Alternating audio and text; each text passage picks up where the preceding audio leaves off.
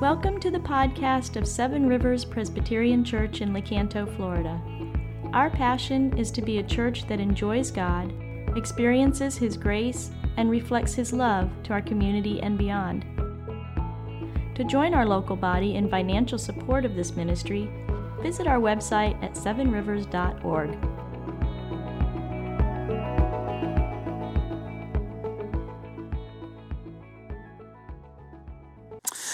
Well, good morning again, church. It really is a gift to be with you. So thankful for your church, the ministry it does in this community, the encouragement it is to the broader denomination in the PCA as well. And thankful for this chance to be with you and spend a few days thinking together about what it means to be made in the image of God. What does it mean to be human? What does it mean to be you? What are you? What am we're going to consider how the Bible's teaching on being made in the image of God changes the way that we think about ourselves, changes the way we think about each other, and even changes the way we interact with our world. Today we'll think about how the image of God shapes the way we think about ourselves. Then tonight, the way it changes the way we think about each other. And then Monday, Tuesday, we'll think about how this teaching really equips us to move out into the world, to live and love like Jesus did when confronting some of the particularly challenging, difficult, thorny issues that we're all faced with in our culture. And this topic, what it means to be human, is one we really need to think about because here's one of the quirks, one of the strange things about the culture that we live in. We have made all kinds of progress in all kinds of ways. So in many ways, this is the best time to be alive. More people have access to clean water and food and healthcare and education than at any other point in history. And science and technology have enabled us to explore the deepest oceans and explore the farthest galaxies and make all kinds of miraculous discoveries. And yet, as we've seemed to learn more and more about the world and even the universe that we live in, we also seem to be more and more confused about ourselves. Questions around gender. Questions around race, debates around when life begins and when life ends. All of these discussions, of course, taking place with a lot of division and a lot of polarization and anger and vitriol. And so we wonder, what does it mean to be human? What do you think it means to be you? Some people, of course, would answer scientifically and they'd say, well, I'm a collection of atoms that has evolved from a previous collection of atoms. Others might answer more sociologically. They'd say, I am whatever I feel myself to be. Some people are perhaps a little more philosophically. They're not sure what they are, but they find meaning and joy in family or friends or travel or work. But as a group of Christians, as a church, and if you're new to this church, you should know that what Christians do is go to the Bible and take our cues from there. Seek to answer theologically or biblically this question, what does it mean to be human? We go to the Creator and we see what He has to say. And that's what we're going to do together this morning. I invite you to turn with me. We're going to go to Genesis chapter 1. Genesis chapter 1 to see that our understanding of humanity, our understanding of ourselves, begins by understanding that we are made in the image of God. So friends, please, as you're able, stand in reverence for the Word of God. Genesis 1, starting in verse 24. And God said, let the earth bring forth living creatures according to their kinds, livestock and creeping things and beasts of the earth according to their kinds. And it was so. And God made the beasts of the earth according to their kinds, and the livestock according to their kinds, and everything that creeps on the ground according to its kind. And God saw that it was good.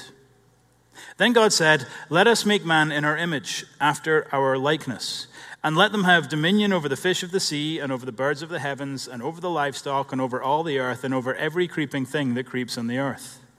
So God created man in his own image. In the image of God, He created him. Male and female, He created them.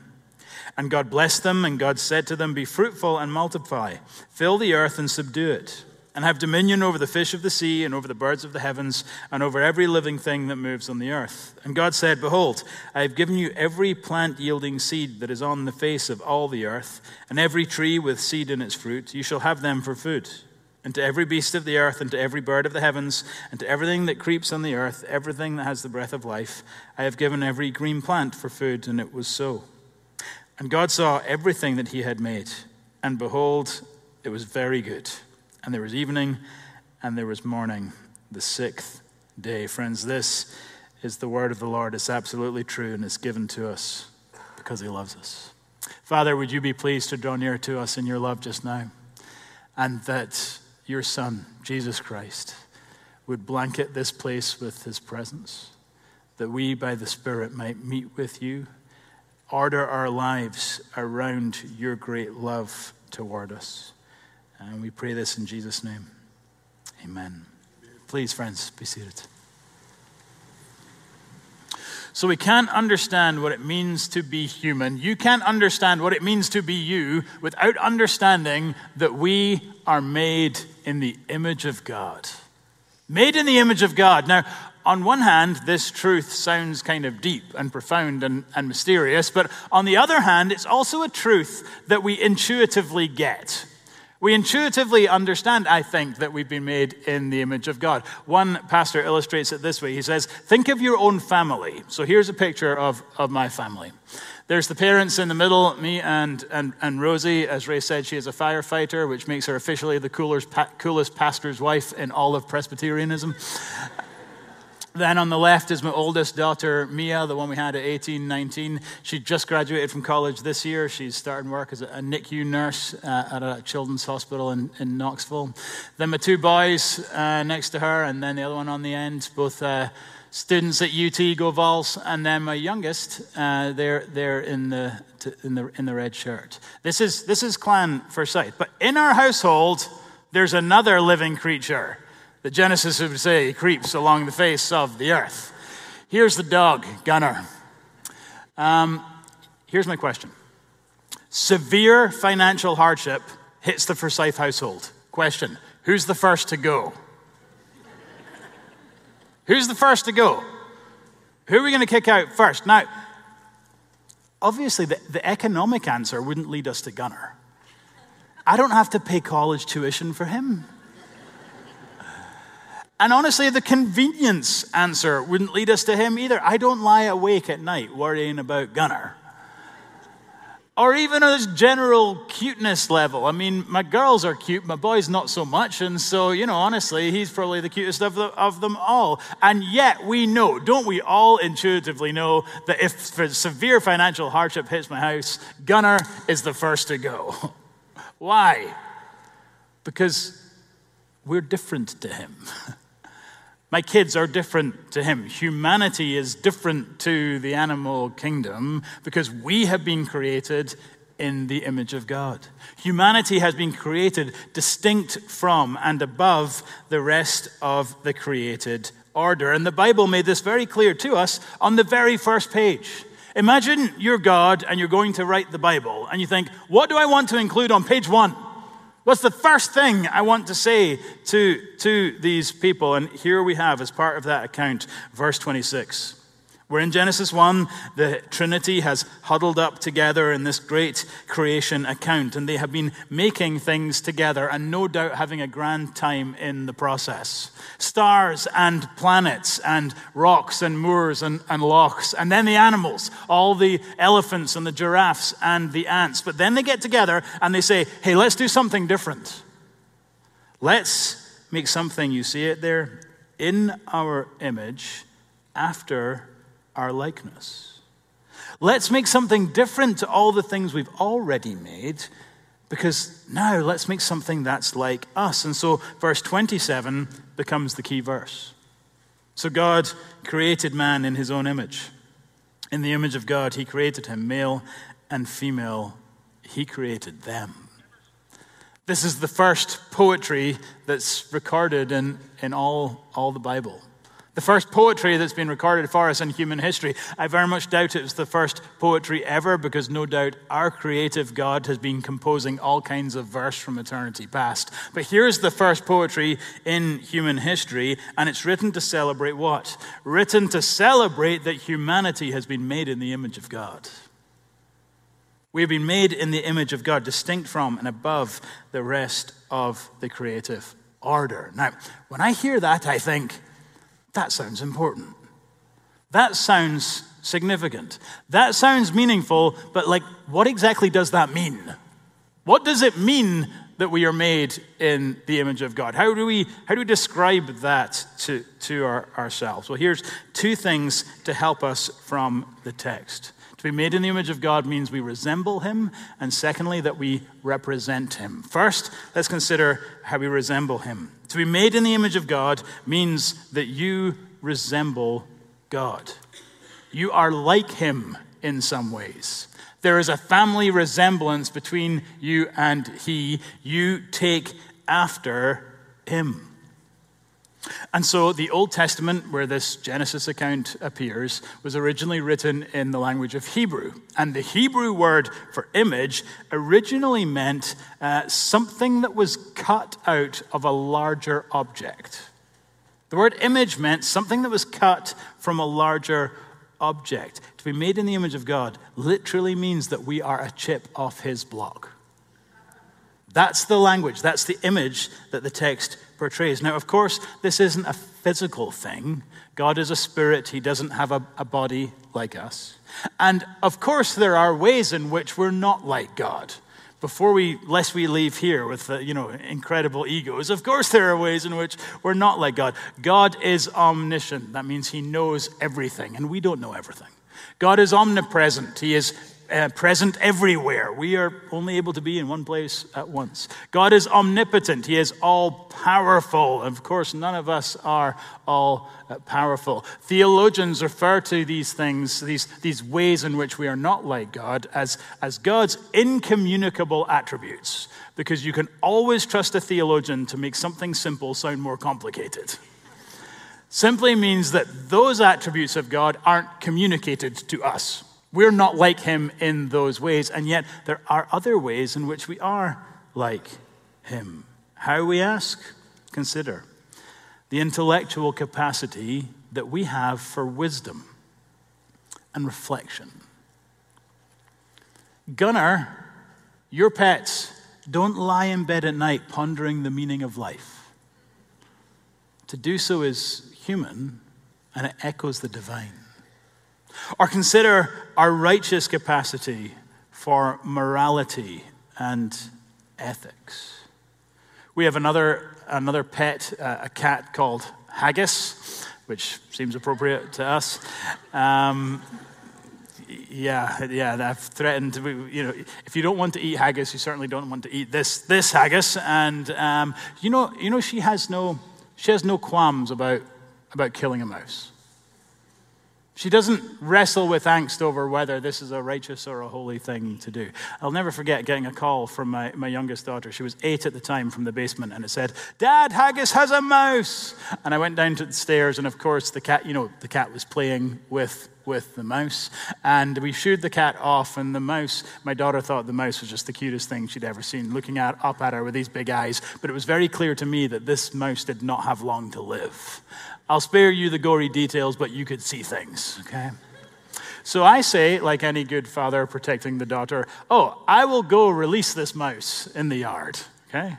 And so I get a bit of cardboard, and I kind of scoop the mouse onto this bit of cardboard, and I walk outside, and I walk out onto my deck, and I was just going to throw the mouse kind of into the woods, but I kind of felt sorry for it because it really didn't have long to live, and it kind of looked in pain. And so what was intended as an act of mercy, I folded the cardboard in half, and I put it on the floor, and I just went. And the second I did that, I turned,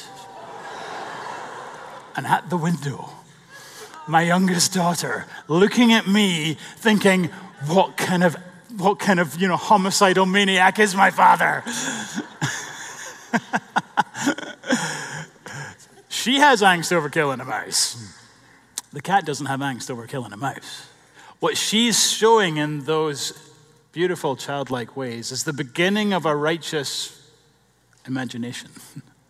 A capacity for morality and ethics that the animals don't have. How else are we like God? Well, consider our holy capacities for mercy or for grace. None of my pets weep over the Ukraine. None of them are heartbroken by racism.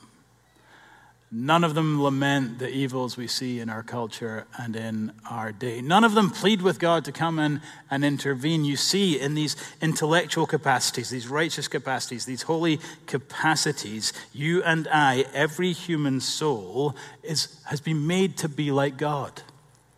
And those things make us above and distinct from the rest of the created order. We are like him in ways the rest of creation is not. Made in his image, you resemble God. Second thing, though, we see from the Bible is not only do you resemble him, but you represent him. In fact, you have been made to resemble him in order that you might represent him. He has made us to be like him that we might represent him here on earth. So this term image that we spoke about a moment ago, referring to a chip from a larger block, is also used throughout the Old Testament to describe the statues that kings would put up of themselves after they had conquered a foreign land. So imagine a world where you would never physically see the ruler of the day. A world before media, a world before social media, a world before photographs. You would never yourself see the king himself. And so what leaders would do is after they had conquered a region, they would put up statues of themselves to remind everybody of who was in charge. To remind them of their own rule and reign. Of course, we still do pretty similar things today. Remember when the statue of Saddam Hussein came down in Baghdad? Or perhaps a little less ominously, most countries put pictures of their leaders on their banknotes. The king or the queen or the president, reminding people of who the rulers are. Well, here in verse 27, this idea of an image that is being used to represent the ruler is applied not to statues, not to banknotes, but to humanity. Do you see it there? Verse 27. God has set up not lifeless statues. He's not pasted his face on banknotes. Instead, he has created living souls. People who resemble him that we might represent him. You are a living statue of the living God. Which is why verse 28 then says, be fruitful and multiply, fill the earth and subdue it, and have dominion. Fill the earth with the image of God. Let his glory be known from shore to shore. And then have dominion. Extend my rule wherever you go. Take my presence with you wherever you go. This is the Old Testament version of what will become that great New Testament prayer. Your kingdom come, your will be done on earth as it is in heaven. That was always the plan.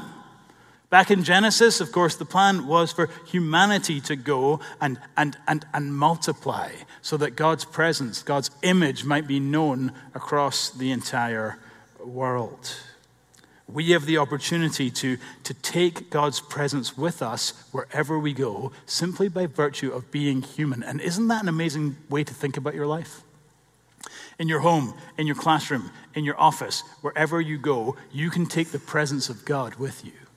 You can leave places more alive. You can leave people more alive with the presence of God because you were there, because of how you have interacted with them. We can do that. We should do that. For now, what does it mean to be made in the image of God? At least these two things. You resemble him. You're like him in some ways the rest of creation is not. And secondly, you represent him. You take his presence with you wherever you go. Well, what do we do with this teaching, this truth that we are being made in the image of God? What difference does it make? Of course, the answer is it makes all the difference in the world. And that's actually where we're going to spend the rest of this summer conference exploring. How it changes the way we think about other people, how it changes the way we interact with our world. But today, we have to start first by applying this truth to ourselves. Before we worry about other people and our world, we start by applying this truth to ourselves. Now, that's a good principle, isn't it, for how you read the Bible? You apply it to yourself before you start going and applying it to other people. Sometimes that's a challenge for us because the Bible's teaching on sin. It's easier to be angry with other people for being sinners than it is sometimes to confess our own sin. But sometimes our failure to do that, sometimes our failure to apply the Bible to ourselves first is because the Bible says some things that seem too good to be true. And surely this is one of those. Do you recognize with me this morning the value, the dignity, the worth that you possess as an image bearer of God? That you are precious to him, that you matter to him, that he made you and that he made no mistake when he made you. That he declared, in fact, that you are very good. That he is, the Creator is pleased with the things that he has created. And you, don't worry about the world, don't worry about your neighbor, we'll get there. You are made in his image. You possess this unspeakable value, dignity, and worth. So, try something with me. Play along. Pull out your phone. Don't get distracted by Facebook or any other thing. Just pull out your phone. And find your camera. And open it up. And press the button so it's ready to take a selfie. You ready? Take one. I'm going to take one here too.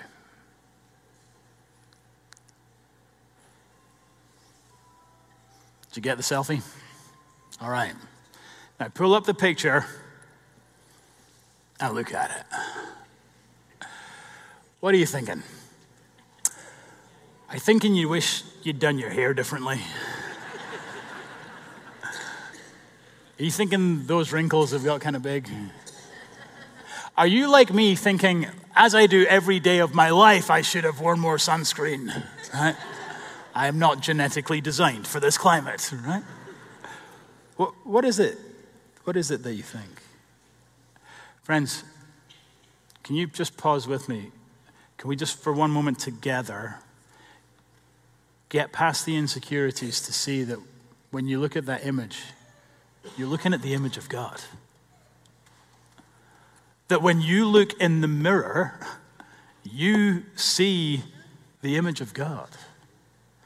You see something that God is pleased with because God himself even made it. Yes, you resemble him and you represent him. You are made in his image. You have unspeakable value, dignity, and worth. And in our world, which is so obsessed with the quest to be special, to earn the most money, to have the most followers, to go to the best schools, the Bible says you are more than special, you are sacred.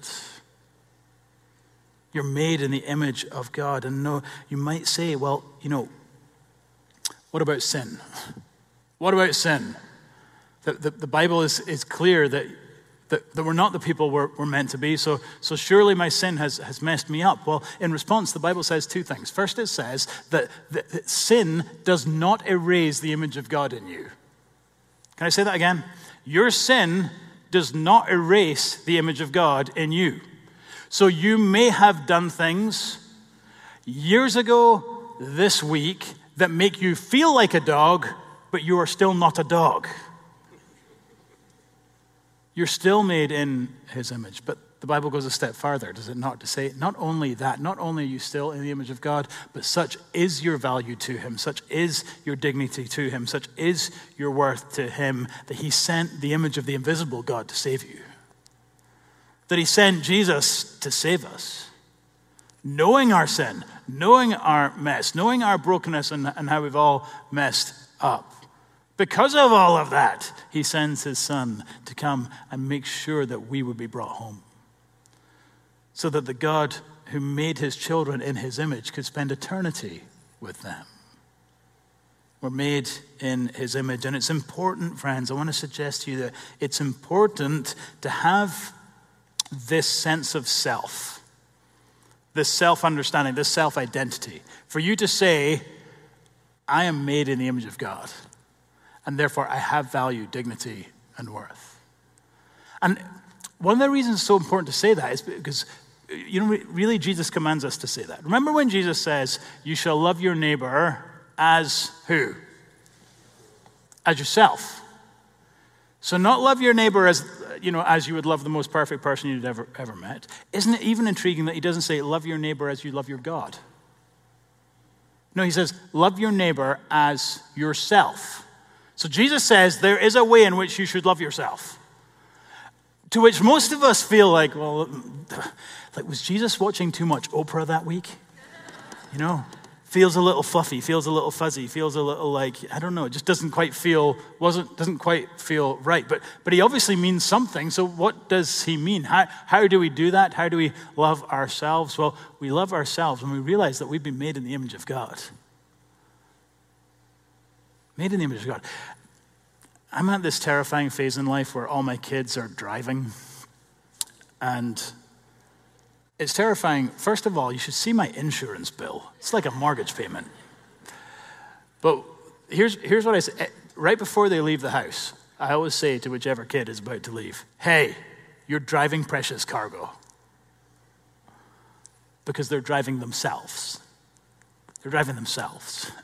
And what they're driving is precious to me. You see, God says that to us. God says that to you. Hey, your life, you're precious cargo to him. You matter to him, and you should recognize that about yourself. As I want my children to know that about themselves, so the perfect Father wants us to know that about ourselves. For us to understand, friends, that you may never have been happy with your body. And you may never have been happy with your personality, and you may never have been happy with some of your abilities. But when you hear about the glory of humanity, the unspeakable value, dignity, and worth that we possess, you are not overhearing a message that was meant for someone else. You're hearing a message that God has given you in his text. So yes, we want to see the image of God in each other, but we've got to start by seeing it in the mirror. Can you do that today? Kids, you may be small, but you matter to God. Teens, you may sometimes feel self-conscious, but you're beautiful to God. Parents, you may have no idea how to raise these kids, but you and they matter to God. Workers, you might not be sure if you have what it takes in the office, but you matter to God. Seniors, you may fear your best years are behind you, but God says not so fast. You still matter to God.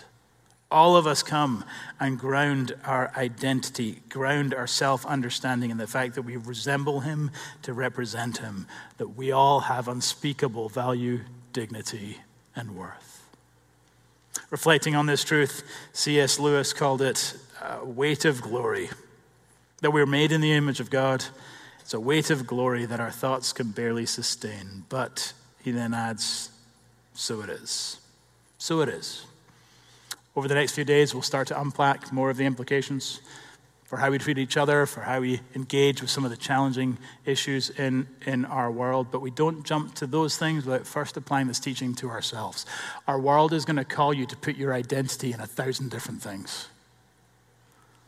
So we ground ours in the fact that we are made and remade by Jesus in the image of God. So this week, look at your selfie and do not delete it. Do not delete it. And remember, you've been made in the image of God. Amen.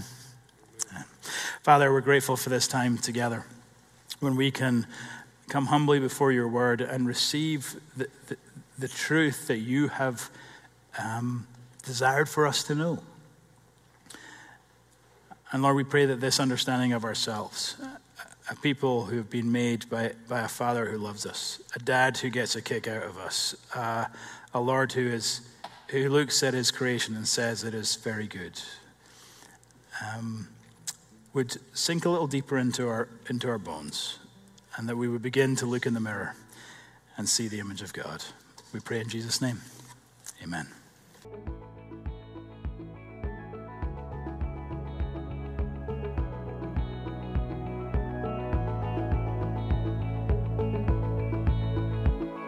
Thank you for listening to our podcast. If you would like more information or would like to help support the local body of Seven Rivers, please visit our website at sevenrivers.org.